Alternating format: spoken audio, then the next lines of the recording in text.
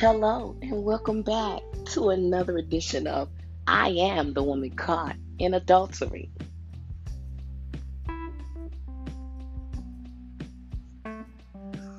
Are you enjoying the podcast, I Am the Woman Caught in Adultery?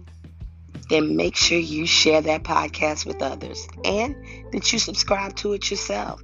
That way you get it fresh off the press. Soon as it drops, you get it first. Just make sure you turn on your notifications and take the time to send a message or a question to the email address iatwcia@aol.com. Again, iatwcia@aol.com. I definitely look forward to hearing from you. And thank you for your support. Goes out to Germany, to the Philippines, to Sri Lanka, and Denmark. Thank you so much for your support.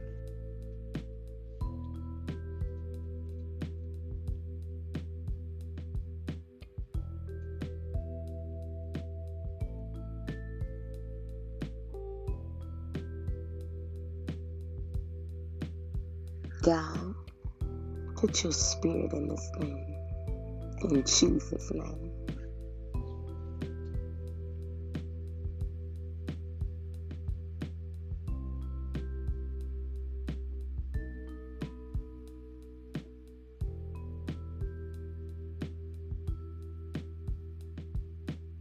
Hello, friend, and back to talk. I love coming to share with you what gets shared with me because that's what it's supposed to be. When we learn something, we ought to be ready to run and tell it, run and share it. Most times, the only time people run and tell something is when it's bad news or when somebody don't want something and they want some of it. Either one of them, Edmund says, you'll be right there. But today we're going to talk about a time of accountability. A time of accountability. When I look at the time that we're in and I look at the things that are going on in this world, I recognize that this time is winding up, and at some point in time I'm going to be held accountable for the things that I do. And one thing I don't want is to make it to see God's face only to hear him say, I don't know you. Depart from me, your work was of iniquity. I don't want to hear that. What I'm working for is well done, my good and faithful servant. So what I'm learning is what would I try to hide something from people that can't save my soul? They can't pay my bills. Most time they can't pay their own, let alone paying mine. But most times I find myself worried about what other people are thinking and what other people are saying about me. But God see me all the time, when I'm good, bad, and when I'm ugly. And it was times that I never worried about him seeing me. And I know he's omniscient. I know he's omnipotent. And I know he's omnipresent. But so did Adam and Eve. And that's why even when I tried to be judgmental with them, he reminded me that you've been there. You've done that. Same thing. But me. But God. But for the grace of God. Even when I would read about Adam and Eve, I was always so caught up on the fact that, yes, it was a sin that they ate the fruit. It was a sin that they touched the tree. It was a sin that she even listened to what the serpent was even saying to her. It was a sin that Adam was right there and he never stopped her. But the biggest problem was the fact that even after they sinned, because again, I say he's omniscient, he's omnipotent, and he's omnipresent.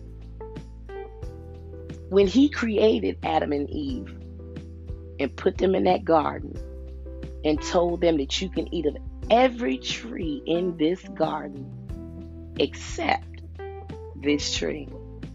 He knew that at some point in time, they were going to eat of that tree. And why do you say that? Why do I say that? I'm glad you asked me. Because even in the Word of God, He let us know that even before the foundation of the world was laid, even before He created the world, He already created the Lamb to come down and redeem us back to Him, because He already knew that the time that we're coming up to now, the time of accountability was coming, and that the only way we could be accountable, the only way we could be responsible for the things that we do, is He had to do what He did. Because other than that, goats and bullocks and doves and turtle doves, they were the atonement for our sin. But He came and became that atonement.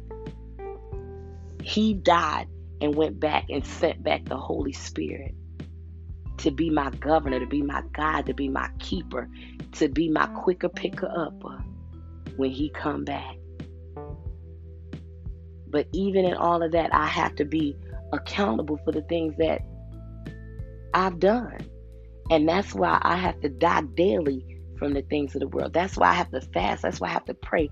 That's why I have to learn to stop pointing fingers and recognize my faults. I have to stop judging Sister Anna Mae because she over there doing everything, and see what Gina doing. I have to stop judging Deacon Trespass because I got a mote in my eye. I have a whole 2x4 in my eye, but I can always see my brother's splinter. And that's because it was hard for me to see me. It was hard for me to look at me. It was hard for me to say, I ain't no good. I'm jacked up. I'm messed up. And the only thing that helps is the fact that through Him, once I receive that Holy Spirit, I'm perfected through Him. I'm justified through Him. I'm sanctified because of Him. So in this time of accountability, I can't do like Adam and Eve did and point fingers. I have to be able to acknowledge my faults, acknowledge my shortcomings, recognize that I'm just a sinner saved by grace. When I was in the Lord at first, like I said before, I felt like because I was in church every Sunday, Wednesday, and Friday, I could walk around with my head up in the air and look down my nose at other people when I was 9 times out of 10 doing the exact same things that they were doing in the house of God. And but for the grace of God, He did not kill me, because He wouldn't have known me. I would have heard, depart from me. I was born dying, but now I'm living this life to live again. I want to see His face in peace. And when my time of accountability comes, when my time to stand before Him comes, I don't want to hear, depart from me, I know you not. Your work was of iniquity. I don't want to be that one that I was walking around with my chest swole up and my head thrown back so far that if it rained, I would get drowned because I thought I was better than somebody else, that I was more saved than somebody else. Being a child of God is just like babies being born. We don't become grown Christians overnight. It's a process. We grow in the grace and the knowledge thereof. We learn about God as we grow. We don't cross every T and dot every I, because Jesus told us ain't nobody perfect but the Father. And no matter how much I walked around with my head stuck up in the air, had I died, hell would have been my portion. And I wouldn't have busted open, because the Bible said that every day hell is enlarging itself. So it's making room. But I don't want no room in that end at all. At all. So when the day of accountability comes for me, the time of accountability comes for me, I'm working on hearing him say, well done, my good and faithful servant.